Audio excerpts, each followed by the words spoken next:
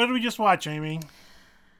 The Cabinet of Dr. Caligari, the classic 1920 German silent expressionism film. And when you say expressionism, you have to make your jazz hands and go, Expressionism! Yes.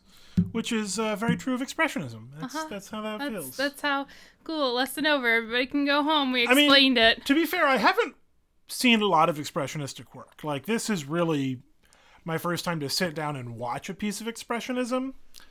I've seen some expression-influenced plays, but those were all produced now, rather than in the period where expressionism was sort of growing and thriving.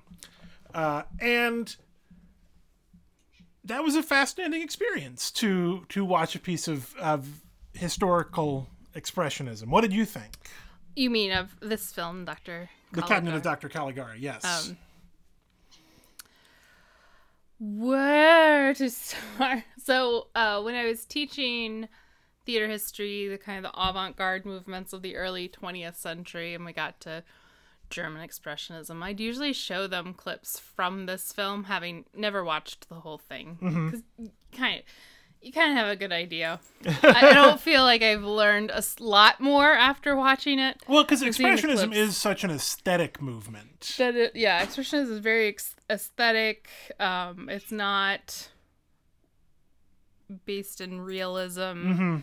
And for theater students growing up on TV and film and more realistic plays, a lot of times they have trouble imagining things like expressionism. Yes.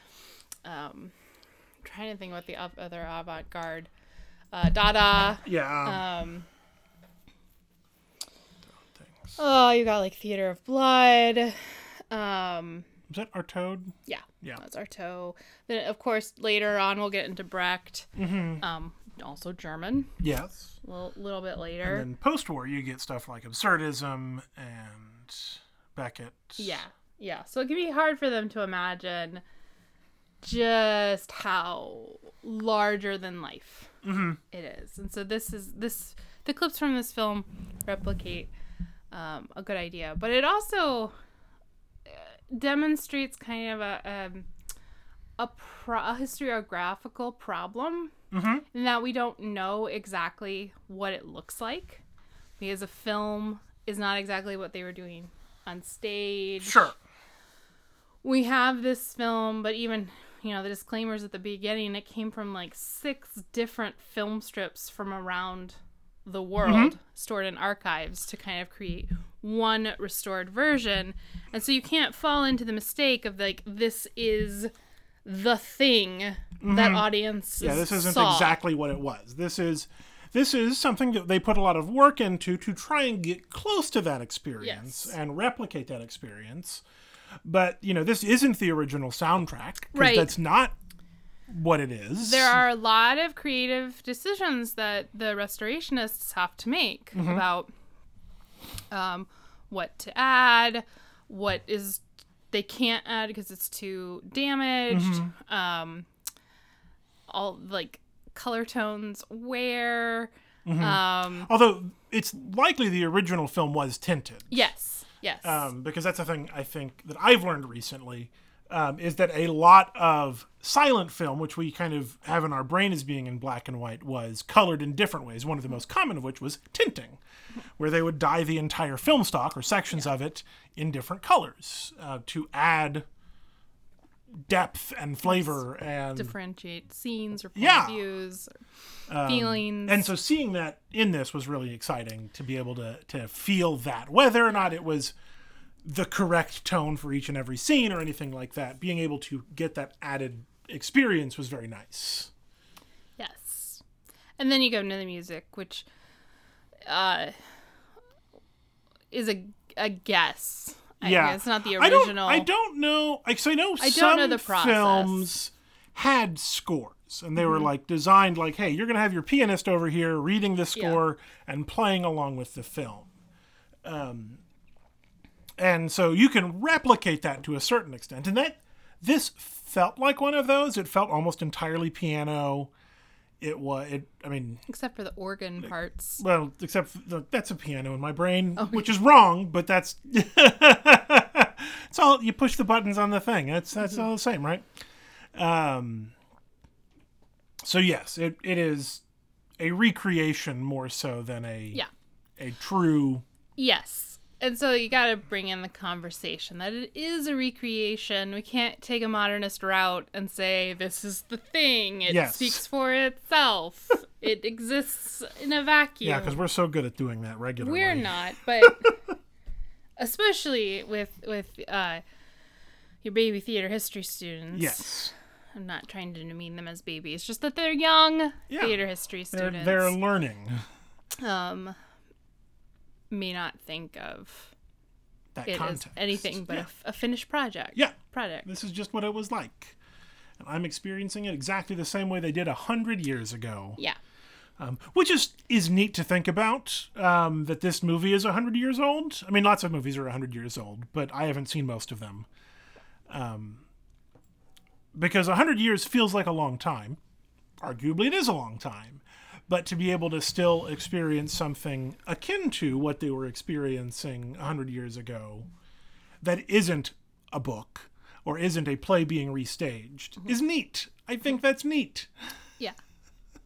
I like being able to do that. Because you can only do it back to 100 years. You can't go back to 200 years. You can't go back to 200 years. Although you can go into the 1800s. There are films from that era.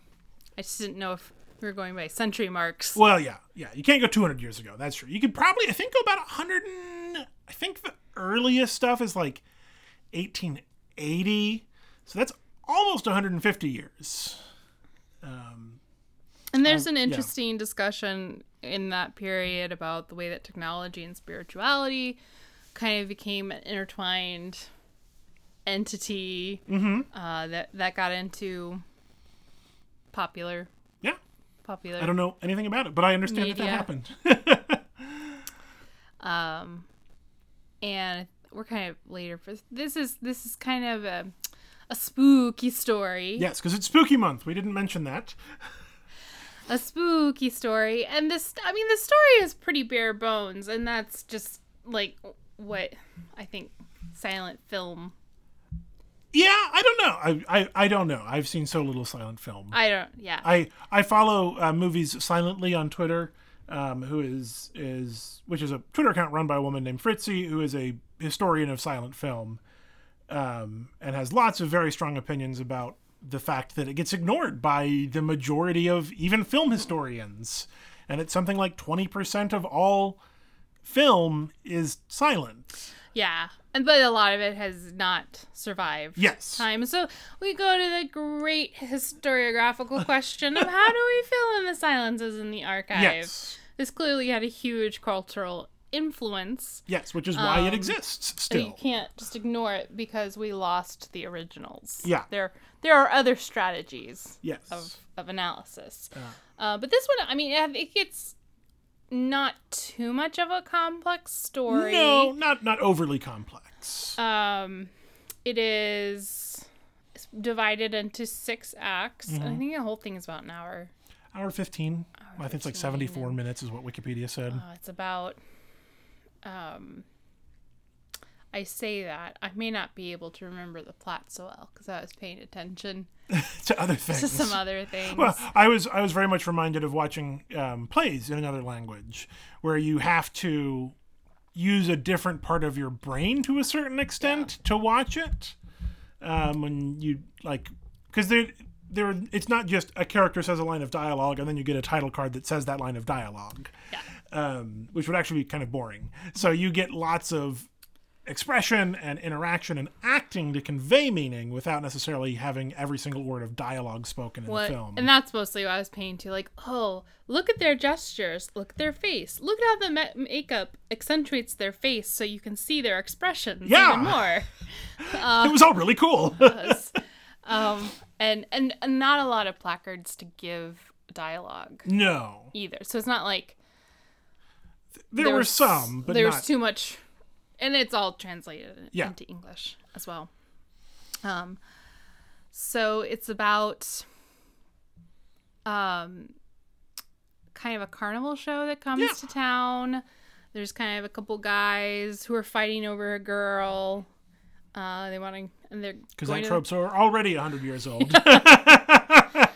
And they want to go to the carnival, and there's kind of the main attraction is this guy named Dr. Caligari, and you go in to see his somnambulist, who sleeps for 23 years and wakes up to deliver a prophecy. Yeah. Every day, I guess. I guess. This. Yeah.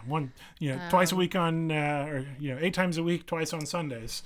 And his prophecy is usually about someone dying, and then people start getting mysteriously murdered in the town.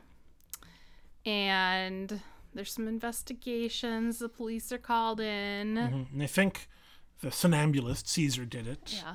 But then someone was watching him the whole time, so he couldn't have done the murder. Right. Except he did.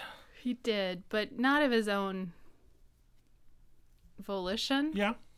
There's a little unclarity. That's not a word. Well, he was. Yeah, I think it's fairly clearly established he was being controlled by Dr. Caligari. Yes, that's the way I interpreted it. Yeah.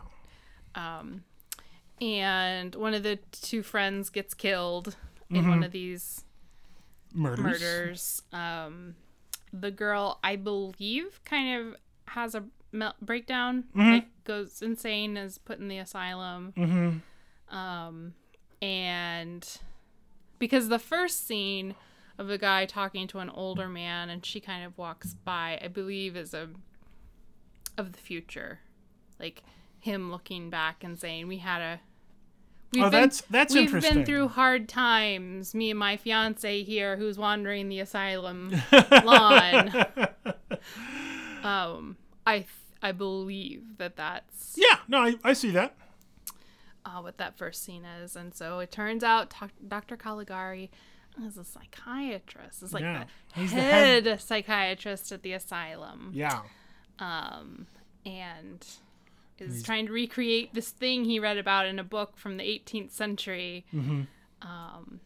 But also like gaslighting. Oh, yeah. Like everyone around him. The people who have figured it out. Yeah. And like takes off his disguise and puts on his regular clothes and says, "You're making that up. You definitely did not see that. I know. You did not You're see that." Ridiculous. So it's that bit puts it like very squarely in Freudian psychiatry. But I think expressionism too, in the way this film plays with shapes, nothing's realistic. All the sets look like hand painted. They're not made to look, with I think one exception, which is the courtyard where the story sort of begins and sort of ends. Which is as realistic trees and leaves on the ground, which again is a points in the spot where that's actually happening. Yes, rather than real being world, the story and the rest told. of it is his memory of what happened, and his internal memory, his internal feelings are expressed. Ouch. Yeah. Felicity just got me. Yeah, she got you good. In crooked doors and slanted. There's no right angles floors anywhere. And lots of forced perspective. wavy lines. Nothing is. We're not talking like movie backdrops that kind of replicate. No, point of view. It's intentionally disconcerting and off kilter, which is like. There's a reason this is like the go-to example of expressionism, in that this is what that's what expressionism is. I had a thought when I was watching it. It was like, you're stuck. Expressionism is almost easier to read sometimes because it is very much wearing its meaning on its sleeve. It's wearing the emotions externally and outwardly. Like, it's metaphor, but it's not nuanced or subtle metaphor. No. It's metaphor, so you get it. This contorting body is in pain. Yes. But not in a way you would actually contort. Yeah. It's exaggerated. I guess that's a good way. It's exaggerated emotion. Yeah. In kind of cartoonish. Yeah, no, very, very cartoonish, and not in a bad way, but in a way that it feels like a cartoon, where it's that sort of heightened everything, and stretching and squishing and not confined to reality. But I think it does leave. I think it wants to leave you wondering if it really was Dr. Caligari out there at the fair, or if it was just kind of an imagined. Yeah, so I think like a mass. I read it as him hallucination. going, like the sort of final scene in the asylum was him being the one who was insane, to use that term, and that the whole story was made up or based on his experiences in the asylum and not an actual thing of what happened. Oh, so he's not a director? He's not the director? Or are you thinking about the man? The man telling the story. Oh, okay. You're not talking about Dr. Caligari being an inmate, actually. No, I don't think Dr. Caligari... I don't think the film is saying that Dr. Caligari was actually doing this. I think the narrator was an inmate and made up the entire story. I don't know, like that's one of the things that I'm kind of struggling with coming out of this, and watching the documentary. You watched about 5 minutes of the documentary on the Blu-ray, didn't help answer for me at all. Is I had trouble seeing so despite it being relatively easy to read the emotion and the experience and the thing, like I did not walk away from this going like, oh, this is clearly a metaphor for X, or this is not, telling a didactic story of any particular kind, which it doesn't need to be doing. But I think I almost expect classical films to be doing that, to like, oh, this is important because, and even the documentary was like, what is this, a precursor to the rise of Hitler? Did it happen to just guess that was going to be happening? Which might be true. And reflecting that period, I just don't have any cultural context for that. I think Expressionism is about capturing feelings. Yeah. And I think it does that very well. Yeah. But as we all know, feelings can be real hard to put into words. Yes. So that does leave it more for an open... interpretation or... Yes. Yeah. Yeah. Yeah, and I'm fine with that. That's not a bad thing. I don't need my films to be cut and dry necessarily. But it was interesting coming out of it going like, oh, this isn't saying something in the way that I kind of expected it to. Yeah. Well, the documentary started... Again, we cut it off. Watch it off. We didn't watch the whole thing. Hi, buddy. Yes. I started pointing to, I felt like the carnival goers also being sleepwalkers going into see the somnambulist, and that the somnambulists waking up, this is how I was starting to interpret it, is a kind of symbolism of the German people waking up out of this long World War, creating a new republic. Coming out of that shock, creating a new republic, avoiding a civil war, and going into the Weimar Republic. Yeah, I can certainly see that. That's some real thinking stretch. Yeah. For which I have no authority, because that's a big blind spot in my... Yeah, I don't know about that period. I guess I also don't think you can look at anything in that Weimar period without thinking, how did this set Germany up for Hitler? Yeah, which is fair. That's a fair question. I think. It is, but I'm reminded that there is no effect with only one cause, and so or no cause with only one effect, and so I'm always curious about like what are the other things around it, because I think only tying it into the rise of Hitler and Nazism is a boring take. Because I'm like, yeah, absolutely, it was of that period. There is a connection there, but what else was going on? What was the other stuff? Because I think that adds depth and nuance that just saying this is about Hitler lacks. Yeah. I have to say that this is the kind of film or primary source, because this film is canonic in silent film, for representing German Expressionism, kind of giving us an idea of what it may have looked like. in more live performances, Mm-hmm. not just film. So it's important. It's hitting a lot of like important firsts, Yes. and important reasons it can be in a historical canon. But it's one of those things where I often find the analysis of it a lot more interesting than watching the primary document. Yeah, no, I get that. Reading the primary document. Yeah, I like reading people's understanding of the musical Oklahoma a lot more than I like watching Oklahoma. Yeah, I get it. Yeah. I'm glad we watched it. It was one that, I mean, I just bought the DVD recently, but it was, silent film is a blind spot of mine. I don't know as much of it. Yeah, and I think if we hadn't watched Hexen a year or two Yeah. ago, I wouldn't have given any silent films A second chance. 'Cause they're pretty like watching them in 2020 is a pretty intellectual endeavor Experience, yeah. of things, because this is a spooky movie. I think it was spooky in 2020, but it's not in You mean That's a- 1920? 1920 time. Yeah. But right, in 2020 we're so numbed to that kind of horror. I mean, I do think, like, watching the Somnambulist's eyes open for the first time, like, that was creepy. impactful. It was creepy. It was, again, all done with expression and makeup and sort of watching those moments. And it played well still, I think, today. Yeah, is the story itself super creepy? No. But is it atmospheric in a way that I think a lot of the best spooky movies are? Yeah. Yes. Yeah. I think about it in connection to something like The Witch, which we watched when it first came out, which was, again, more atmospheric than it was, like, jump out of your seat scary. And this kind of felt like that in a lot of ways. Oh, right. Yeah. A lot of the classic horror directors are. Yeah. I mean, Yeah. we'll always point back to Nosferatu. And Yeah. Actually, I thought there was good shadow work in Yeah, this, there was too. a lot of He really was cool getting shadow murdered, stuff. and we see it all Silhouette. in shadow. Yeah. What was... Yeah. It was really could cool. use- Watching the trailer for Metropolis also made me go, "Ooh, I really need to watch Metropolis." Yeah, it did. It did look good.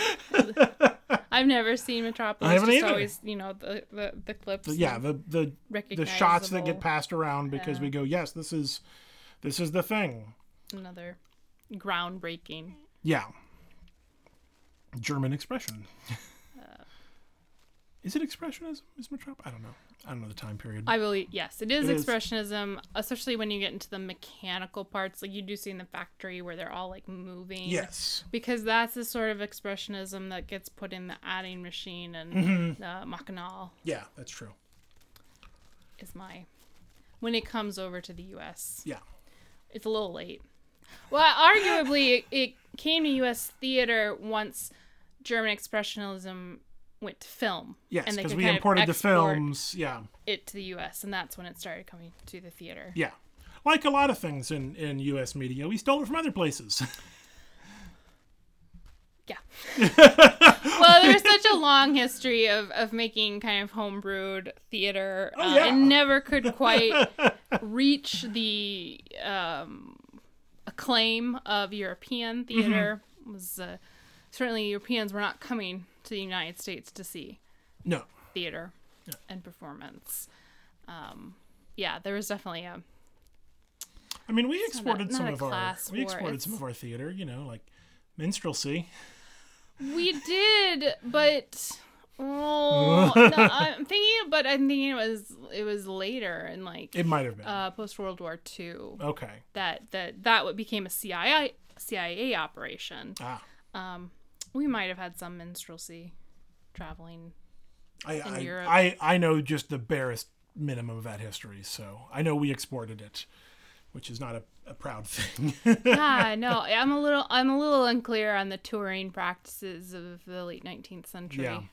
I just know that we have two major theater exports in the U.S., and they were minstrelsy and musicals, which are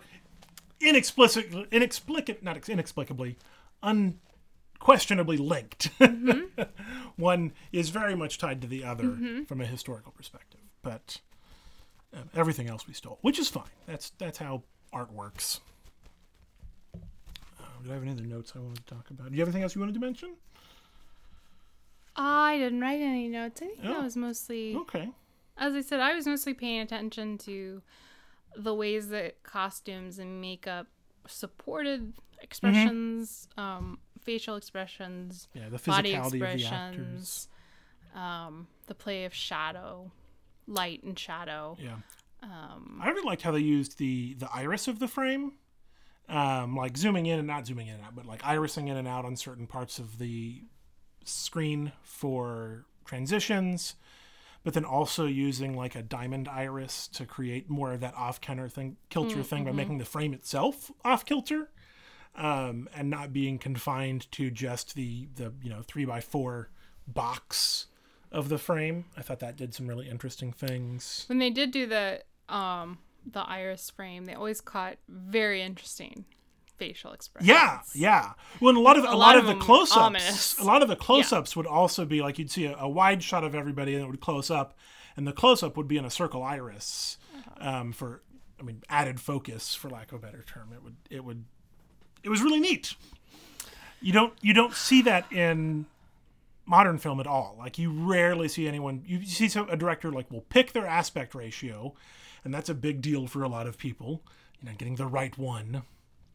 But like, you don't see it change or move or play with the frame in that way very often anymore.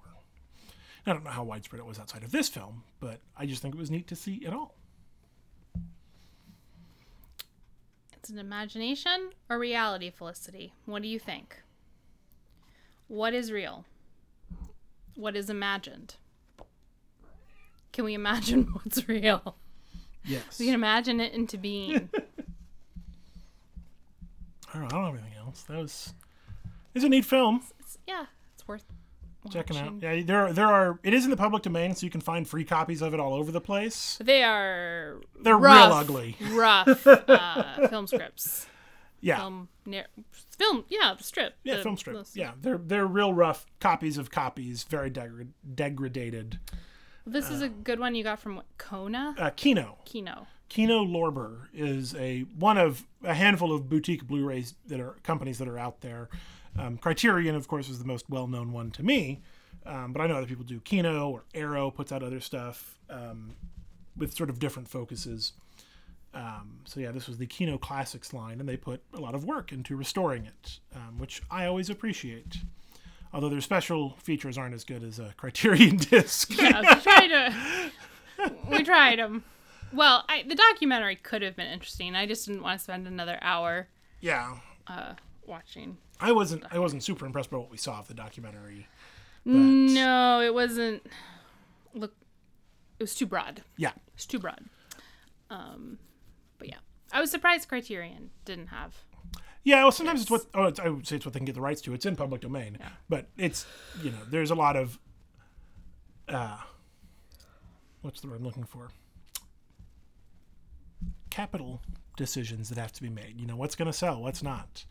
Maybe they looked at the market and said, well, this is already on the market. This is a good enough one out there that if we try and compete with that, that's just going to be cutting our potential budget in half, potential market in half, because restoring is a lot of work. So it's got to be worthwhile. But this is pretty to watch. Yeah. Up there with Hexen. I don't know how you pronounce it. That was a real blast to watch because it looked real good. I wish all the silent films we got access to looked that good. Yeah. Because we would think differently about silent film. Oh yeah, absolutely. Because didn't silent film have like pornos and? Oh yeah. There's some very risque things happening. Story-wise. Yeah, well, because I think almost all silent film was in what we call the pre-code area before the Hays Code got put into place. So there was a lot of experimentation, a lot of things being done, and much of it has been lost because we've picked, 5 or 6 really, we say these are the important ones, and then that's the ones we keep restoring, and lots of it is just gone. So when we can find things and we can restore those things, it's really cool. Of which there is still a lot around. What were we watching? Oh, this is super tangential. Oh, you watching Disclosure? No, I wasn't going to talk about that because Okay. it just made me mad. Okay. No, when we were watching Lovecraft Country, and she went back to the 20s. Oh, and the Hippolyta. silent film, and it was a D.W. Griffith film, and you were like, No, I mean I probably was doing that, but no, the woman she was dancing with, whose name escapes me at the moment. Josephine Baker? Yes, Okay. Josephine Baker. Thank Not you. the Tulsa 20s. Not the Tulsa the 20s. French. The French 20s. When she's like, I want to dance on stage with Josephine Baker, and Yeah. she does. I went and found a Josephine Baker silent film because she was a big silent film star. Mm-hmm. I went and watched one of those. It was a colonial mess, but I watched part of it anyway. Well, that's Josephine Baker. Yeah. And that has been written about Oh, I'm and sure. analyzed and taken it back. Yeah. There's a lot going on Not there. we, but I think black feminists are taken. Taking Josephine back. Yeah. Which is fine. I had nothing against it, but it was like knowing the sort of colonialism and art stuff that I was I know just watching Josephine Baker play a native African Caribbean person. It wasn't super clear. I mean, one of her most well-known dances is the banana dance. Yeah. So Yeah. But yeah, it was neat. Silent film. It's cool. Go find some high quality restorations. All right, gotta talk about the Patreon. These are the things we gotta remember. We have a Patreon. Patreon.com/5 degrees. You can give us $1 an episode or more if you feel like it. We appreciate it. We're gonna keep making this for free because that's what these things are all about. But if you want to give us $1 or $2, feel free. We always appreciate it. You do get behind the scenes, quote unquote, extra unedited episodes, which are the same episodes. I just don't cut off the parts between when I hit the mic on and off buttons. So you get extra banter between me and Amy, us yelling at our cat. You also get the list of movies we don't watch every week. this week's list was different from the previous weeks. Yeah, most weeks are different. Yes. I mix it up. I have a running tally, and I'll pull things from old lists and mix and match of all the movies we don't watch. Yeah, so far none of them have been like real hide your eyes, scream a lot, spooky. No. We don't do that spooky. I think the babysitter might be. Oops, spoilers. Yeah. If we watch it, we don't. There have been. Yeah, we've watched some spooky movies, but not this spooky month. Yeah, secret behind the scenes stuff. Support us on Patreon. We appreciate it. Also, thank you just for listening. Yeah, that's thanks a for big deal. listening. We like it. Feel free to leave us a review on wherever it is you leave reviews for podcasts. And tell your friends about us. Yeah. And I think that's all the things I'm supposed to say about our Patreon. Cool beans. Yeah. Thanks for supporting. That's it for this week. Yeah, say goodnight, Amy. Good night, Amy.